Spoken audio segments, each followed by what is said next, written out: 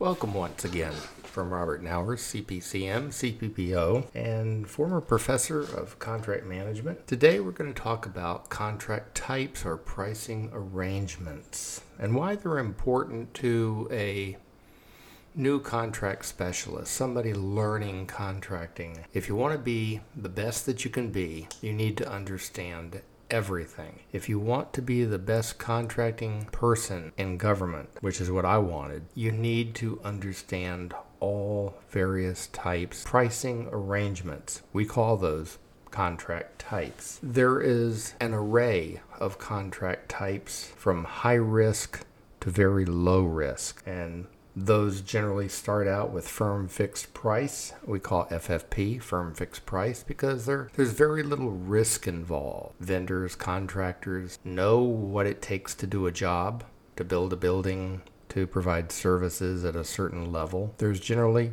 little to no risk, and thus they can offer you a firm fixed price, no risk. There are a number of different elements about these different contract pricing arrangements. But as we move further and further away from contracts that would have little to no risk, we move into what's known as the cost reimbursement arena. Cost reimbursement type contracts or arrangements, they vary just like firm fixed price arrangements do, depending upon what it is you're buying and the amount of risk involved. But they generally have to be cost reimbursement because there is much more risk and there are many more unknowns. How much cost for labor and how much cost for material and cost for overhead all have to be considered in the ultimate pricing of a contract. And the further we move away from firm fixed price, we ultimately end up what is known as a straight cost arrangement or cost sharing arrangement. Now, in between firm fixed price,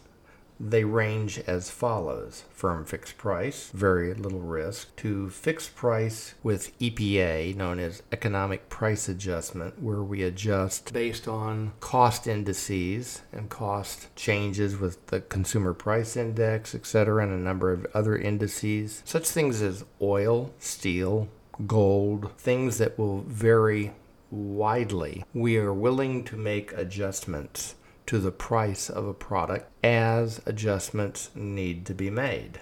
Then we move on to the next one, which is fixed price incentive, known as FPI, fixed price incentive. And there are targets that have to be met. And if those targets are met or if those targets are exceeded, then the vendor or the contractor will receive incentive payments in addition to the basic fixed price. Then we also have fixed price contracts that are known as redetermination or fixed price redeterminable contracts, where the initial price is ultimately subject to some change based upon cost as they are incurred or prices as they are incurred. Further down the road, we have cost plus incentive fee, known as FPIF, cost plus incentive fee, where we have formulas for cost sharing between the government and private industry. Then we also have cost plus award fee contracts, known as CPAF, cost plus award fee. And there, we're paying a contractor the straight costs that are incurred, as long as they're reasonable, and an award fee out of an award fee pool of money that is established at the early onset of the contract. It is a seldom used kind of contract, but some of us, such as myself, have used CPAF contracts in our careers. Then there's the more ubiquitous type of cost reimbursement contract known as a cost plus fixed fee, where we reimburse vendors and contractors for the cost plus a fixed fee. Could be a 10% fee, an 8% fee, a 15% fee. It depends on the type of service and or product that is being developed. And finally, then there's the cost and cost sharing. And then there's a couple other unique ones that we generally find in private industry, and they are known as a time and materials contract, which is very, very common in the service industry for repair of systems and products and vehicles and tanks and whatever. and also used in the construction and repair industries. Say we're doing a rehab of a house. That would be possibly a time and materials contract. We're paying an hourly rate for the labor amount that is used, and we're paying for the materials that are used. But you'll notice that the one type of element that is missing from a time and materials is there's no profit and there's no fee. So generally that's why we're looking at the other types of contract pricing arrangements that I just mentioned. Then there's something known as a unique letter contract, where we give a vendor contractor an initial letter contract. It's kind of like, okay, we haven't yet negotiated a contract, but we want to get started on it. We don't yet know what the real costs are going to be or how we should estimate this, but this is such an important situation that we need you to get working on it. So we're going to give you an initial letter contract, which has a not to exceed amount involved in it. And then finally, we have something that's all too often used in state and local and federal governments, and it's called an IDIQ, an indefinite delivery quantity contract. An IDIQ is an indefinite delivery definite quantity contract. And then we have an IDIQ, which is an indefinite delivery indefinite quantity contract. And we also have something known as a requirements contract. These three different types, the IDDQ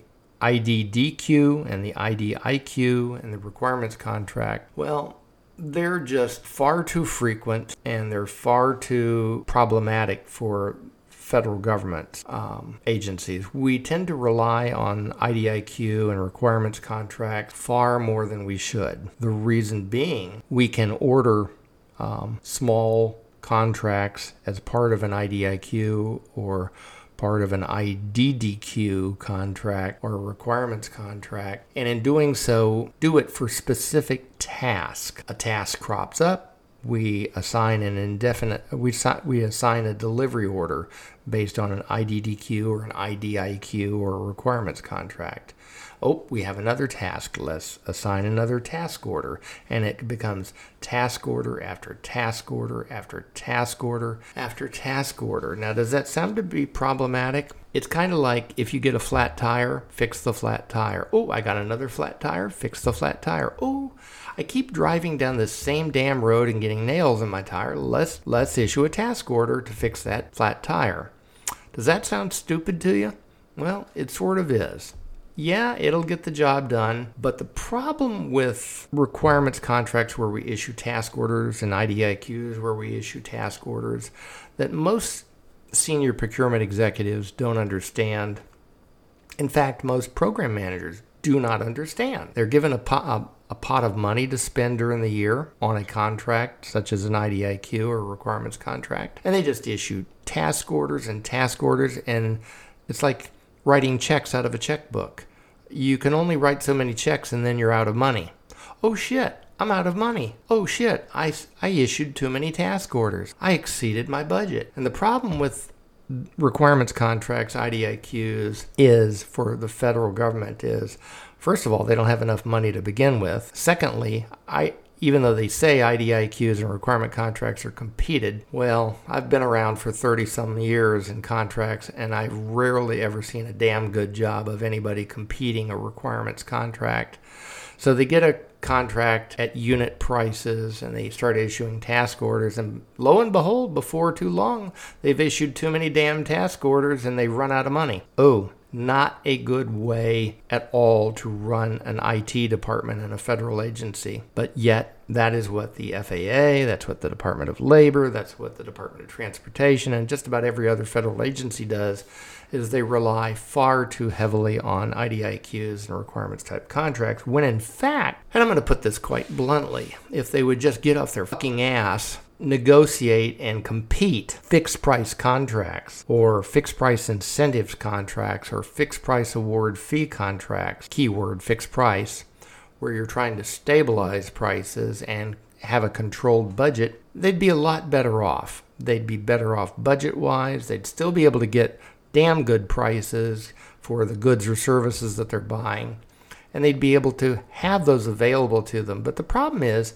procurement managers and senior procurement execs of most federal agencies are just too damn unwilling to take the time of day to methodically plan out in advance what their requirements are going to be for the year and compete them. It is the failure of leadership to compete contracts in the federal government and in state government and in local government that gets them in a bind, because they fail to utilize fixed price contracts, fixed price EPA, fixed price incentive contracts, and or just fixed price contracts with a bonus or an award fee at the end of the contract. Instead, the federal government and the state and local governments tend to use cost type contracts, where we're constantly reimbursing costs and making some kind of incentive or award fee payment or cost sharing arrangements. And I can tell you without a doubt, hands down, having done it hundreds of times for different federal agencies, that cost type contracts are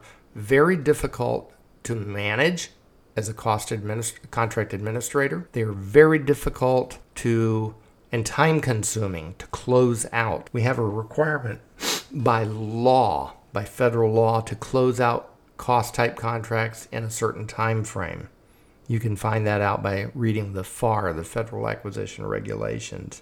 Generally, fixed price contracts get closed out very easily. When the final price is paid, when all the deliverables are done, we administratively close those contracts out. Wham, bam, boom, thank you, ma'am, and it's over with. And the contract gets filed and goes to the Federal Record Center. Ladies and gentlemen, I have seen cost type contracts in my tenure at DCMA, Lockheed Martin, and at other federal agencies take 20 to 25 years. I even had a contract that was 35 years old that had not yet been closed out at Lockheed Martin DCMA in Orlando. And I was like, well, what the hell do you do when everybody's dead and gone and this contract file is still open?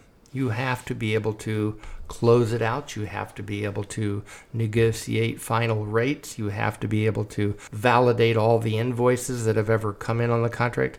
It is a monumental task to close out cost type contracts. It is not difficult at all to close out various forms of fixed price contracts.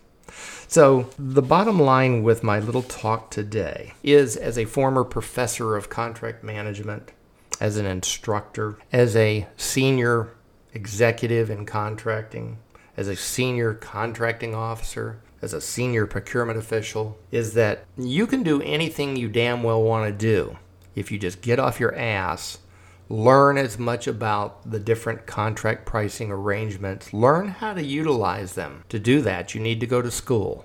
You need to take classes. You need to actually do OJT, on-the-job training, utilizing. When I first got to my biggest job of all in the Department of Transportation and also in the Department of Labor and at DOD, I thought to myself, how can I distinguish myself? One guy asked me one time on YouTube, he asked me, I'm getting into contracting. What can I do to further my career in contracting? He said, would you please answer me that? So I'm going to answer you now. And if you're listening to this podcast, you will know that this is directed to you. You asked me, how can I further my career as a newbie in contracts? Get off your ass, get as much education as possible in government contracting and commercial contracting.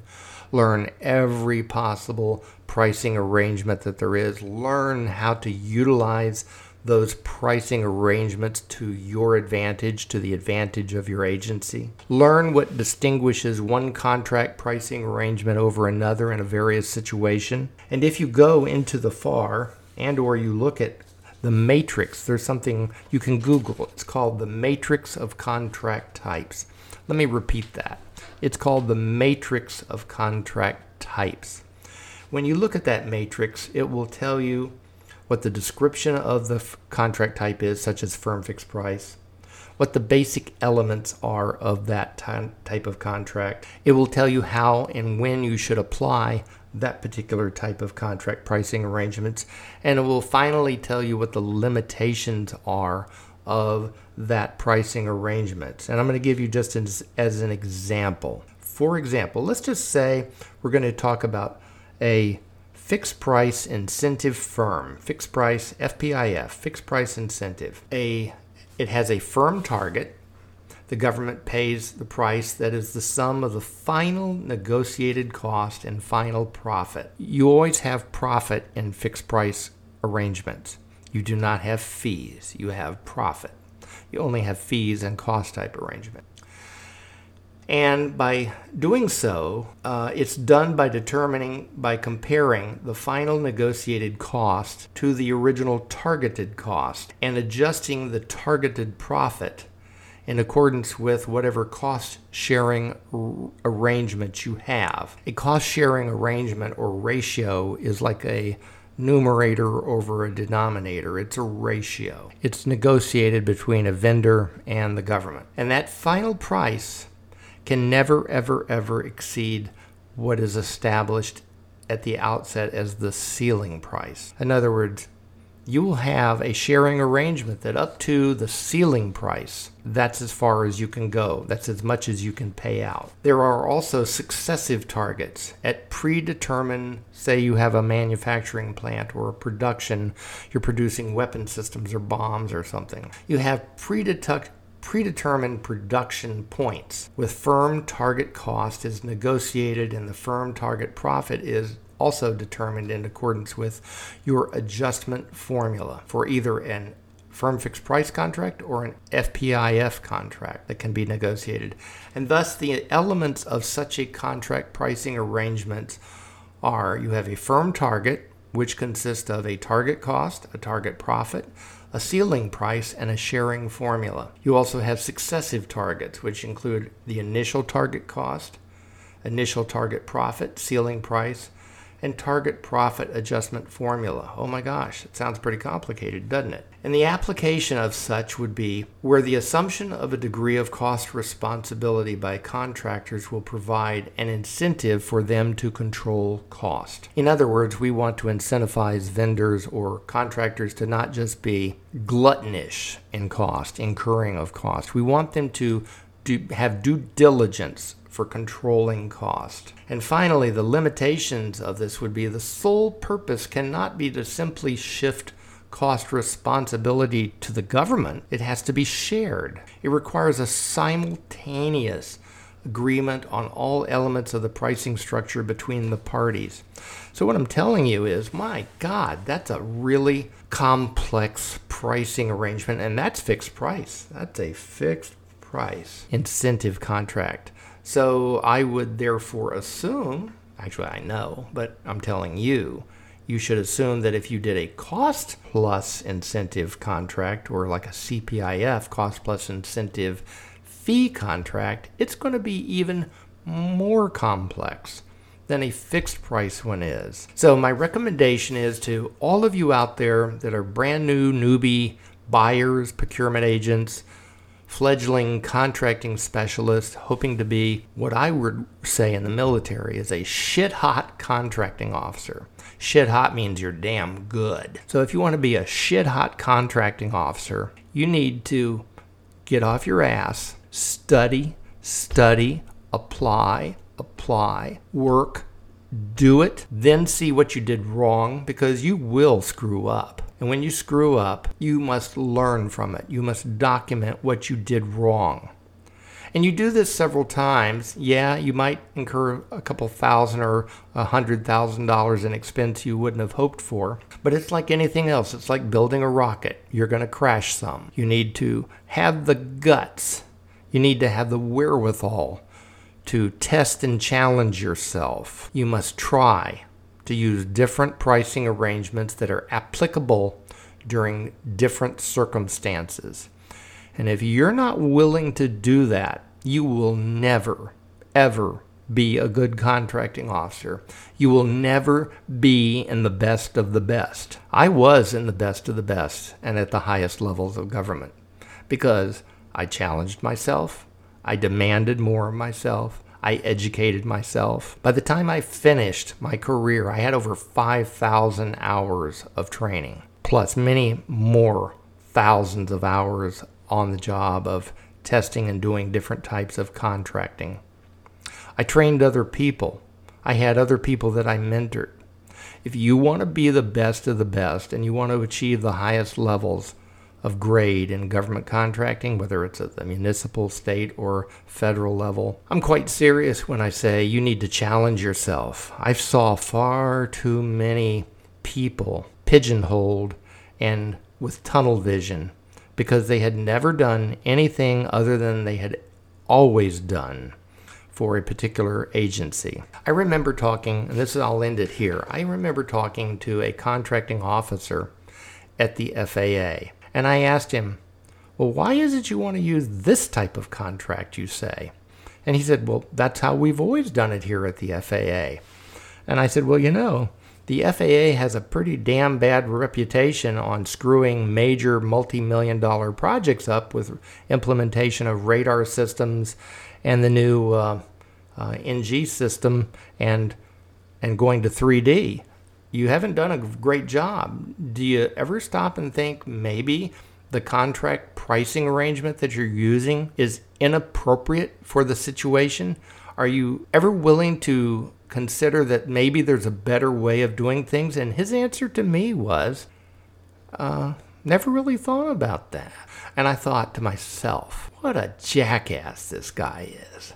How stupid can he be to not be willing to challenge himself? Well, I've got other stories I could tell you. I've got a story down the line that I'm going to tell you about a guy who was assigned to me by the senior procurement executive at the FAA. And when he came to me, he showed me a pencil. He said, Mr. Knauer, I have never, ever in my life written a section M, meaning M, before. Could you please show me how to do a section M? This guy was a GS-14, and I'm going, Jesus Christ. How the fuck did you get to be a GS-14? You don't even know how to put a contract together. So I went down and talked to the senior procurement exec, and I said, well, after consulting with the head of IT for FAA, you need to get that guy out of our shop because he's a total screw-up. And she was unaware that this guy she was assigning us was a total screw-up. Anyway, that's another story down the line, I'll tell you. I have so many experiences with what I refer to as mediocre people. But for those of you out there who really want to be a great contracting officer in the future, to have a great career where you are respected for your knowledge, you have to have knowledge. You have to know. And that means you have to try. And if you're not willing to do that, then you don't need to consider federal contracting or any kind of contracting as a career, because you will never be good enough. If you want to be the best, if you want to be respected, then damn it, get off your ass and do the job.